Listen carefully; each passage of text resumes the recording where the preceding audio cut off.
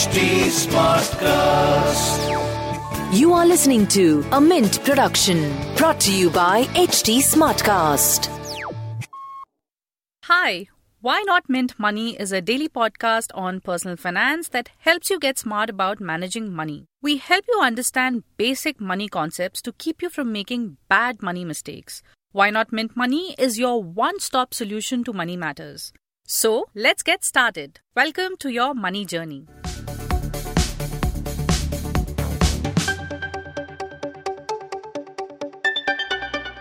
Ever wondered why interest rates on credit cards are so high? Issuers charge an annual rate of 40% or more on outstanding balances.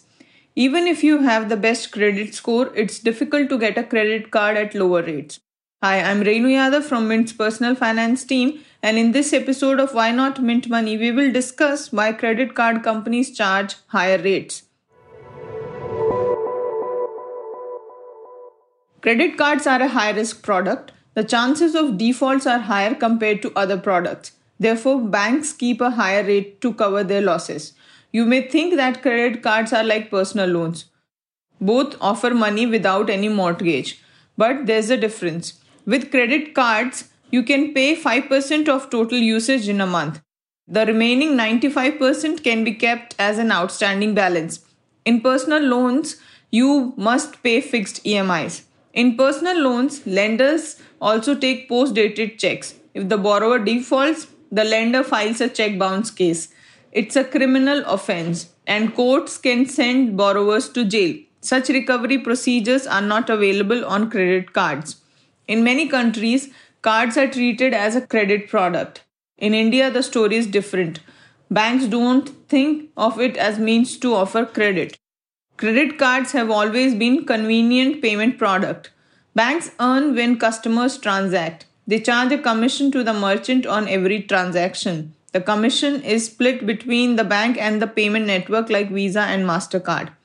You could still be thinking whether rates of 40% are justified. We believe that they are not. Banks have these high interest rates for more than 15 years.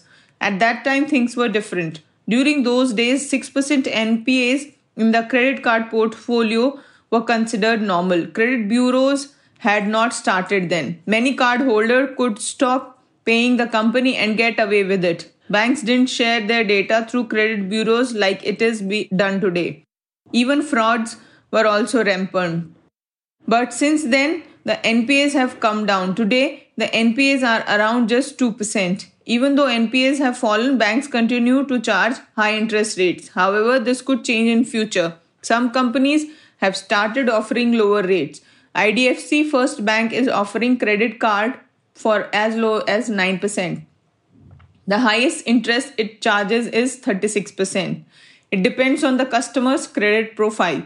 The bank is taking a different approach. It wants to treat cards as a credit product. That's why IDFC First is lenient with cash withdrawn on cards.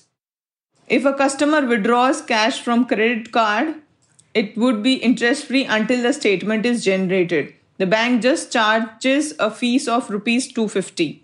To be competitive, other issuers could do the same. They could offer better rates to consumer with higher credit score.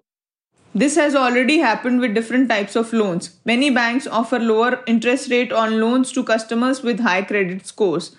Those with lower credit score pay a higher interest rate. It's just a matter of time before they do the same with credit cards. It always pays to have a good credit score. That's all from this episode of Why Not Mint Money. Thanks for tuning in.